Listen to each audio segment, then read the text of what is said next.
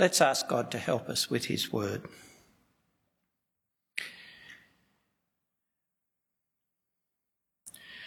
Heavenly Father, there are hard things in the world which are difficult for us to understand.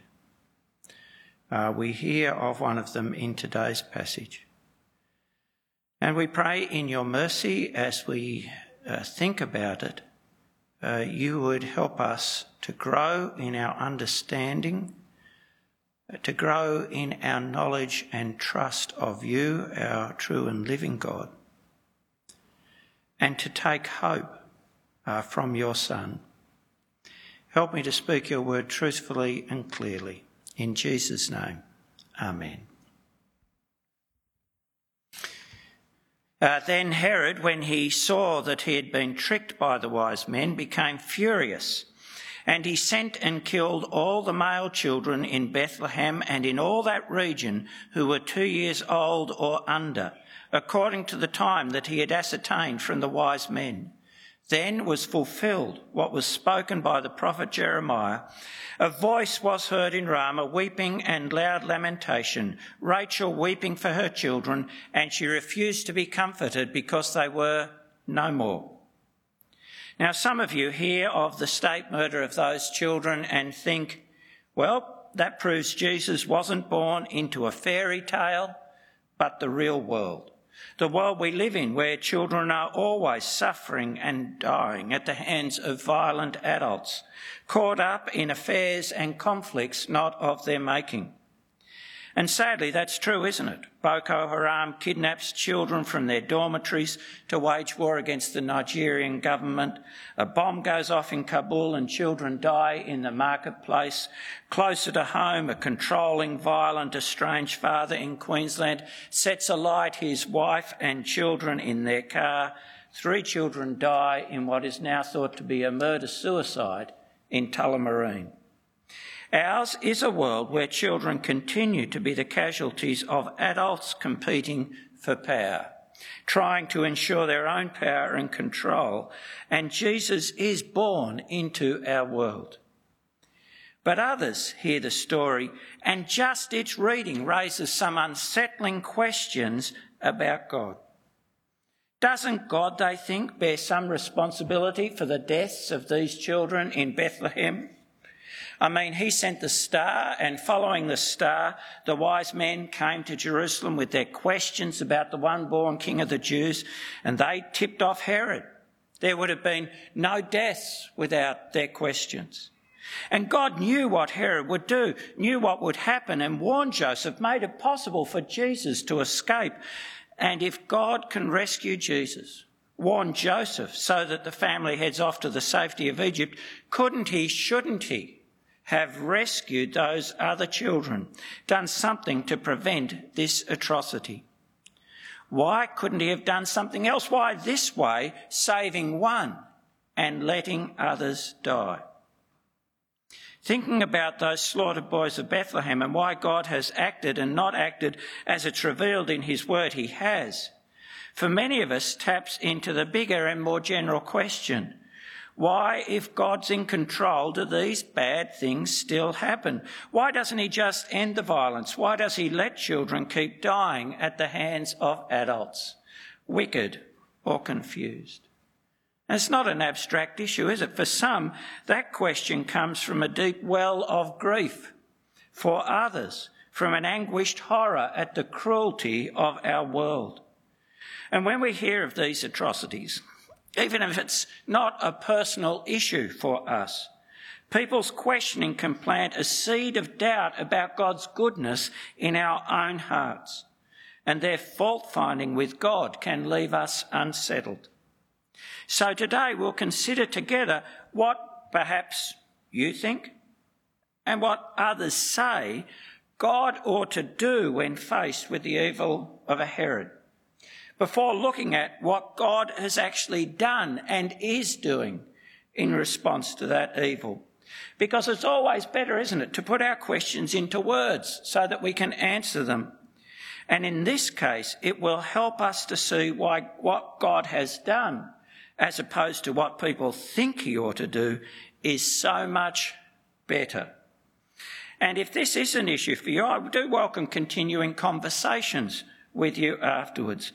But let me say, there will be a degree of work. I want you to come along with me as we look at the alternate suggestions. So, when we read what happened, see what it appears these children died as a consequence of God's actions in the world, of the birth of Jesus and the star to mark his birth. One option is to think that God should never act if his action will provoke evil people to do wrong. But that's a bit like saying you should never buy a good car because the consequence might be someone stealing it. And we need to be clear, these children died as a consequence of Herod's evil will. God did not command Herod to kill these children.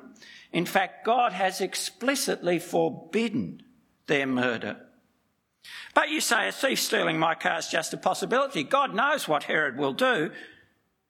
So are you saying we shouldn't do good things because some will turn them to evil? So not have a child because it will further embitter someone who can have no children. Not teach people to write because some will write lies. You can think of your own examples, can't you? But if we couldn't do good because others would make it an opportunity to do evil, then we would be forever imprisoned to the evil of their hearts. To say God should not act if evil people would respond wickedly to what he does would be actually saying he should never act at all, including never act to deal with evil. Never do good. The problem's not with God's actions, but with the evil in Herod's heart, the evil in human hearts. Well, then you say, God should have acted to stop Herod.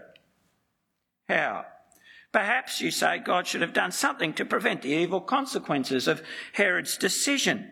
Give all the parents a warning in a dream so that they can escape, get out of the town, or maybe, as he did for Elijah, cause the soldiers to get lost on the way. In this case, lost on the way to Bethlehem. Whatever you say, yes, Herod will act wickedly, but God should prevent the evil consequences for others of his actions. But think, why should God just do that for these Bethlehem parents? If it's not right for God to rescue Jesus alone, why would it be right for him to rescue the children of these parents alone? Of all the children, of all the parents in the world whose children suffer because of the wickedness of others.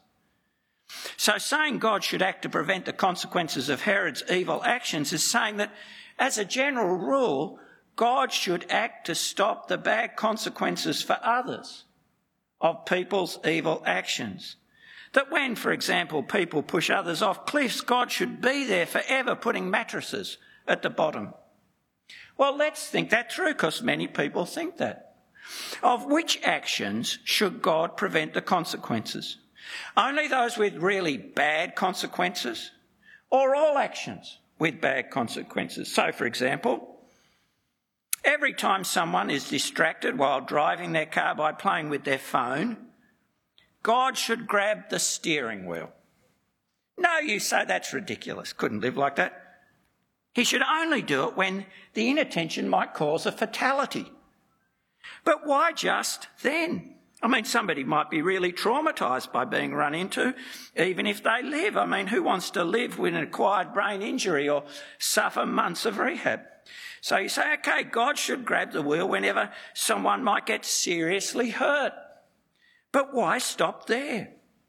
Perhaps the distracted driver's emotionally fragile and the hassle of repair might be overwhelming for them, the straw that breaks the camel's back, and they have a nervous breakdown that puts them out of action in their family for months, and the children are then traumatised by the parents' emotional absence. When you are saying that God should step in and prevent the bad consequences of Herod's action, you're saying that God should stop all the bad consequences of all our actions, that he should be putting the mattresses at the bottom of the cliff, not just for when people push others over, but for when we slip or even when we jump. But if we were never left with the consequences of our actions, how would we learn? How would we learn to choose the good? If our actions were separated from their consequences, it would soon make us indifferent to whether our actions were good or evil, and it would actually prevent us from confronting the source of evil, the evil in our hearts. And if our actions were separated from their consequences, all our actions would lose their moral significance. We would lose our moral significance, cease to be people who had the dignity of responsibility and accountability. So while it sounds like it makes sense to demand God step in to stop this or that, to make intermittent interventions to prevent harm, well, actually that would make God's actions completely arbitrary and undermine our humanity. It's actually not a workable solution to human evil. And the problem would still remain, and that is Herod and his evil will that seeks to preserve his rule and defy God's. Now, at this point, some will advocate the Rambo solution. Blast Herod away. Stop Herod by killing him. But of course, another Herod would come, and he may be worse. And remember, what we say God should do for these children, he should do for all. So this is saying that God should remove all Herods, remove all those who would misuse their power to harm others. When should God do that? After they've demonstrated their evil, shown their true colours? Surely not. How could one massacre be acceptable? So should God destroy them when they start to think of harming others? But why wait? God knows everything. He knows what they think. So aren't we, in suggesting this, get rid of the Herods, saying God should destroy them preemptively before they've had any opportunity to do the harm God knows they will do? Delete Herods and people like him from the human inventory. But why stop at Herods? People with a lot of power and so who can do a lot of harm. Why shouldn't we have God act against anyone who misuses their power? Bullying, hitting another kid in the playground, cutting someone off in the traffic. What about someone who just desires to hurt someone in their hearts? And why just those who abuse power in terms of physical threat or violence? What about those who have power in their tongue, in their eloquence, who say unkind and hurtful things, who manipulate mobs, who deceive? What about those who have power in terms of knowledge that allows them to get more than their fair share of the world's resources that perpetrate economic violence? Or the financial power that allows them to impose unfair trading conditions, or power in a relationship that can just subject another to their will? At what level would we say that doing wrong to others becomes right so that we let those who do it keep living? White lies, petty theft, unkindness masked by humour. You see where I'm going, don't you? When you want God to remove Herod, aren't you wanting him to destroy all who do evil and wrong? Because any wrong impoverishes and destroys others. Now that will be a lot of people, won't it? And it probably includes you. If this is your solution, well, maybe you want God to send a flood to get rid of all evildoers. But actually, we remember now, God's done that, hasn't he? And he did it because of violence. The earth was filled with violence. He sent the flood and nothing changed.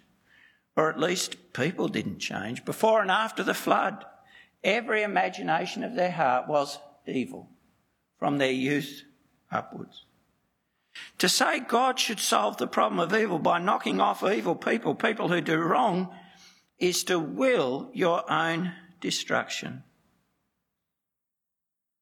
So perhaps you think that God should have avoided a world where children suffer, that he shouldn't have made people at all, or he can be faulted for not creating us differently. Some people suggest that. Why didn't he create, they say, people who could never do wrong? Why did he create people with the qualities that they have, which includes being cruel? Now, if we're honest, that's a question we can't answer. We're not God. We don't see the full picture. But in creating us as we are, as finite embodied spirits who can relate to him and others in freely willed relationships of love, he created us as people with wills who could then hear his word, trust it and obey it. And the possibility of loving relationship is at the heart of what it is to be human, isn't it? And knowing what God said, believing it, obeying it's a large part of loving God, just as communication and trust are a large part of loving each other. But where we can trust, believe, we can distrust, disbelieve. Where we can obey, we can disobey. Where we can love, we can misdirect our love. Now you say you would have done it differently, but how and at what cost? And why do you think you know better, that you're in a position to judge how God should create? Do you, for example, know what would be lost if we were not created free to love and so able to misdirect love? Do you know what might not be if we not be created able to believe God's word and so able not to believe it? Do you know what may never come about if we'd been created not able to disobey? Do you know the end from the beginning?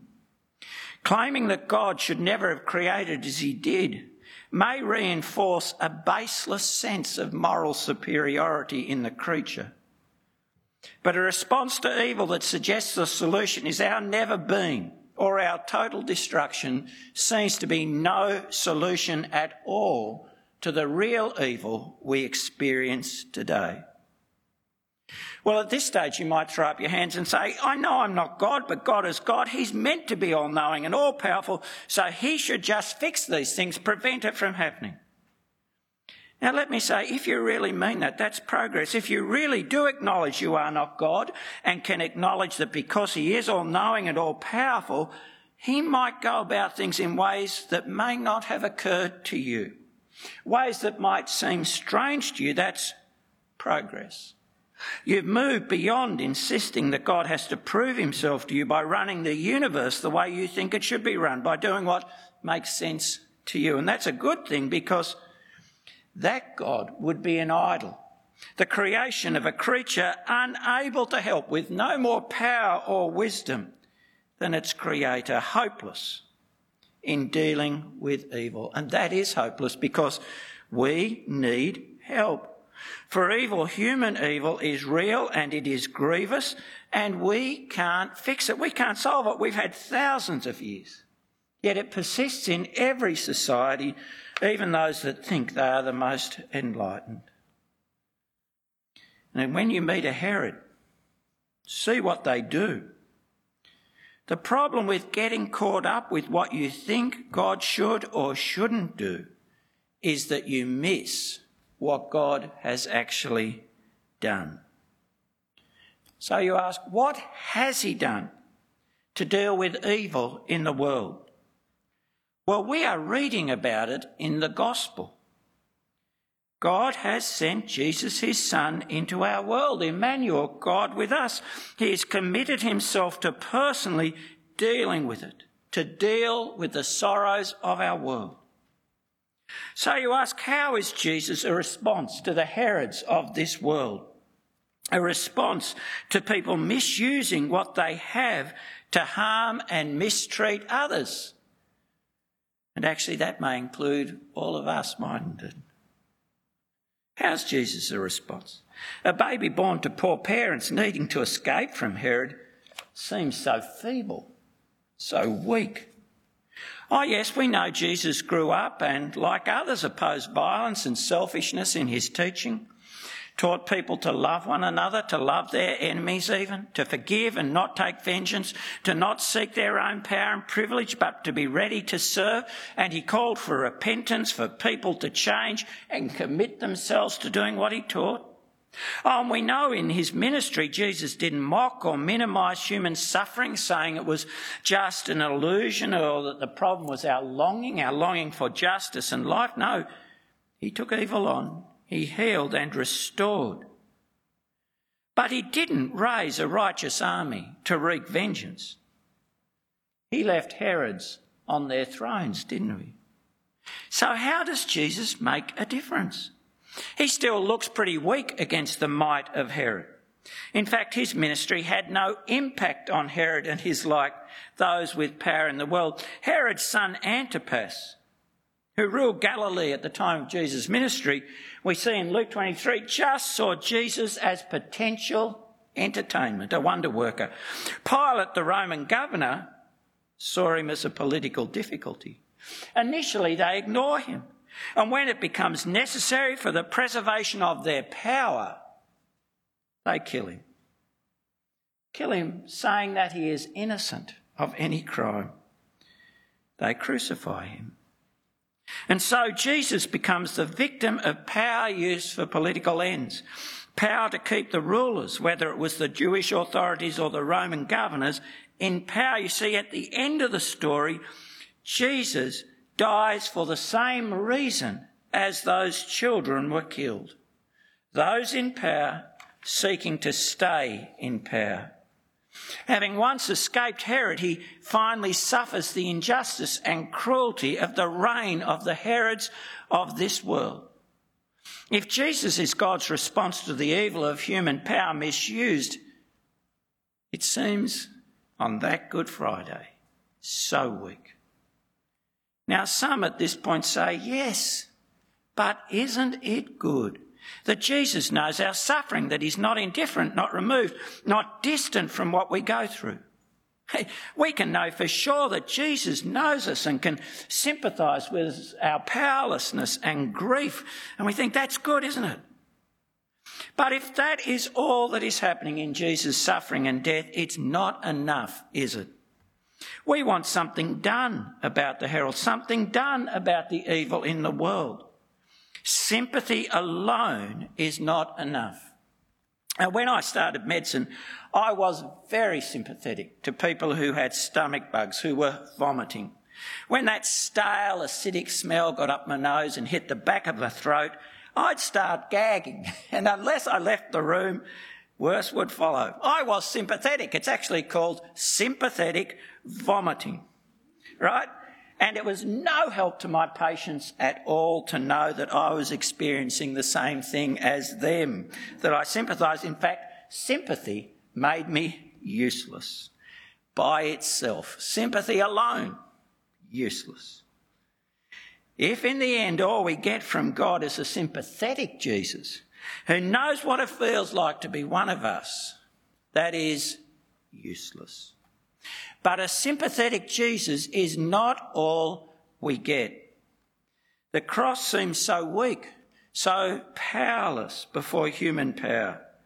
But the gospel tells us much more is happening on the cross than Jesus' removal as an irritant to those in power. It tells us Christ died for our sins, that his death was purposeful, that he was buried, a real death, and that he rose from that real death. That death was not the end. His was a real victory over death. And when we believe the gospel, accept it as it is, that is true, and it is true. The accounts, the evidence of eyewitnesses, Jesus there alive before them after he died, to be seen, spoken with, touched, eaten with, it is true. When we accept the gospel is true, what seems so weak is revealed as the power of God that ensures the end of all human wickedness and more. You see, in the events of Easter, we see God keeping his word of judgment on sin. In showing mercy, that word says sin deserves death. That's right. In Jesus dying for our sins, it says that sin deserves death. And that word is kept in the death of Jesus, our sin punished in him. You see, the crucifixion tells us that word will always be kept, that there will be no overlooking of sin, and our sin will either be punished in Christ or we will bear its punishment ourselves. At Easter we see God keeping his word of promise of salvation. For in believing the gospel, sinners are forgiven through the death of Jesus. They're reconciled to God they find peace with God. But that promised salvation is a big salvation. It's not just about saving you and me. It's a promise of resurrection and new creation, a new creation where evil will be removed forever and never show its face again, where there'll be life without hurt or wrong, lies or death. Oh, Easter is God keeping his word of promise of a saviour, a king who will defeat all the enemies of God and his people. On the cross, Jesus has done that. He has cast down the devil and destroyed his power. He set free his people free from the power of sin and the judgment of the law. And he has guaranteed in his own resurrection, their sharing in his triumph over death. The events of Easter ensure the judgment of evil, and they ensure the end of all evil, for they make certain the return of the living Lord Jesus. In fact, we see that end guaranteed, don't we? For the crucified and risen Jesus is triumphant over the devil and his lies and murder, and over those who embrace in their lies and hatred and murder the devil's rule. His triumph is complete. They are exposed, despite appearances in Jesus' death, as powerless to stop God doing what he says he will do. You see, in killing Jesus, his enemies have actually guaranteed their own destruction. He has triumphed over evil through their evil. Now think of the extent of that victory. It is justice from injustice, for the innocent Jesus is vindicated, and he becomes the just judge of all. It's life from death. Not more of the same, but deathless, immortal life. Life where death has no power because sin is dealt with. It is truth demonstrated where lies reigned. For through those lies, the lies of the chief priests and the teachers of the law and those witnesses, through those lies, the words of Jesus are shown to be the words of God, never broken. I'll be crucified, he said, and I will rise, and he did. His words now are light in our darkness. Notice has been given. The eviction of all who do evil from God's creation just awaits the time God has set, when he reveals in glory the crucified Jesus with eternal, immortal life, the just judge and saviour of the world. More, the cross guarantees redemption. Sinners like you and I and all who repent and believe the gospel are not abandoned, condemned, left as slaves to sin, mired in the evil of our own making. We are now transformed by the powerful Spirit of God. The crucified and risen Jesus can do what no punishment can do. He can give a new heart. He can make the wicked good. He can turn his followers into the light and salt of the world. But more, the cross guarantees the redemption of our times. For in the cross and resurrection, we see our saving God has an almighty power and wisdom that can take an evil act and make it at the same time the best act, the crucifixion of Jesus, life-giving, mercy-bringing, truth-establishing.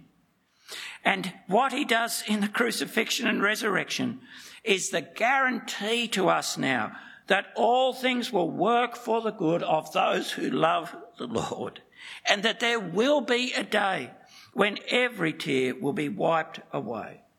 Have you thought about that as you feel the evil, the wrong of this world? You see, the cross is saying more than that God brings good from evil.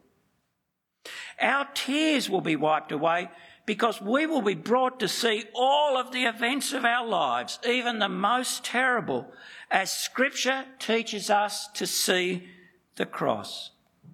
How does Scripture teach us to see the cross? Well, as something that the evil meant for evil, but which the Lord in his wisdom and power meant for good, and that it was his good that was done. Our tears will be wiped away by coming to understand the place of the cause of those tears in God's good purpose for us. See, think about it. The disciples' tears were wiped away by the same act that caused them, the death of Jesus, when they saw that in that death God's power and wisdom was at work. It wasn't just the resurrection that took away their tears. The resurrection revealed to them the truth of the cross, but the resurrection alone, without Christ's death for sin, would have been pure terror. To meet the risen King and know he's the one you'd abandoned and failed, that would be terror. Unless the risen King was gracious and merciful, and in his grace had atoned for your sin, even the sin of abandoning him of faithlessness. What caused those tears? Wiped away their tears as they saw what was the most wicked act as the best act. And God will bring us to see all our lives like that. Abusing power to stay in power by killing the innocent Jesus was wicked, but his death was good, the best. The wickedness comes from our wicked wills. The goodness from our God's overwhelming, incomparable goodness and wisdom and power. And what Scripture shows to be true of the cross will one day be revealed as true of all of our lives, all redeemed by Jesus' death and resurrection to our great humbling and his eternal praise. It's such a rich hope, isn't it, for those who believe the gospel, that Christ died for our sins, that he was buried, and that he rose again on the third day. Hope of eternal life, hope of life without evil, hope of the redemption of the whole of our lives. Without believing the gospel, Jesus' death, of course, is just another horror in the world's litany of horrors that we can never redeem. But the gospel is true. It is the living God's gospel, the holy, just, righteous, merciful, faithful, wise and almighty God's gospel. The proclamation of the victory of his Son, Jesus, God with us. And with it, he gives to a world that knows the grief of never-ending Herods hope, not of the end of creation, but of a new creation where there'll be no evil. Hope not of death, but of life. Hope of tears gone forever. One rescued baby among the multitude who have died. One crucified innocent amongst all the executed. So weak, but so powerful. For this is Jesus, God with us. God come to save his people by destroying the evil one who has the power of death, defeating death, exposing the lie, forgiving our sin. Born into the real world to be the real world saviour, rescued to rescue us all, to give hope in our real world. When you look at evil in our world, you can find fault. You can pretend you know how God ought to act, or you would do it, and that you would do it better. Though I wonder if anybody who knows you would actually believe that. You can pretend that. Or you can look at what God has done in sending his Son into the world and confess God is actually more radical in his intolerance of evil, more radical in his determination to remove it, more radical in his commitment to life than you are. That God is actually more wise and powerful than you can imagine, and so much better. Good through and through. You can confess that that is true of God and humble yourself before him by confessing with joy that Jesus is Lord. So if you're not yet a follower of Jesus and in our sad world want a real hope, a hope that is not just wishful thinking, a hope for creation, a hope that's marked by justice. If you want truth, if you want goodness, deep, rich, enduring goodness, not overwhelmed or extinguished by human folly or cruelty, come to Jesus. He is the opposite of every Herod. Jesus, who wins by humbling himself to death, who ascends to rule by the power of an indestructible life, not by the power of killing others. He lives. So ask him to forgive you your love of self, the selfishness that breaks his commands and uses others, and to give you hope. And if you're a believer, well, don't be easily shaken by people finding fault with God, asking what he's doing about this or that tragedy. He has acted to end evil at great cost to himself, and he has guaranteed both its judgment and its end in the death and resurrection of his Son. When you are confronted, as we are, by evil, whether in our own suffering, and Jesus said his followers would suffer in this world, or in the suffering of others, turn to your Lord Jesus and think of him. There is so much we cannot know about our world and the particular circumstances of this or that. But we do know that all the treasures of wisdom and knowledge are found in Christ. Turn to him and especially think on the suffering and death of our Lord Jesus and what it's achieved. To be refreshed in the goodness, the might and the wisdom of our God, who has given this world a Saviour. And as you think on him, his death and his rising, be strengthened in hope. Because actually seeing God at work in the cross and knowing that you are now joined to Jesus by faith at peace with God, you will know your own suffering to be purposeful as his was, working that good that the almighty and wise and loving God works for his people in all things.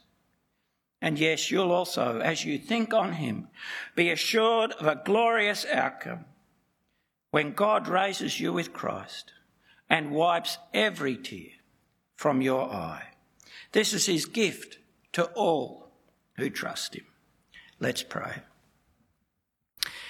Our gracious Heavenly Father, we thank you for the goodness of our Saviour Jesus.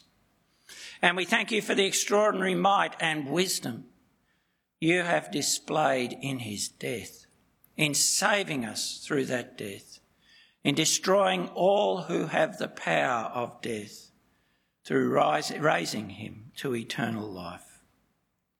We thank you for Jesus.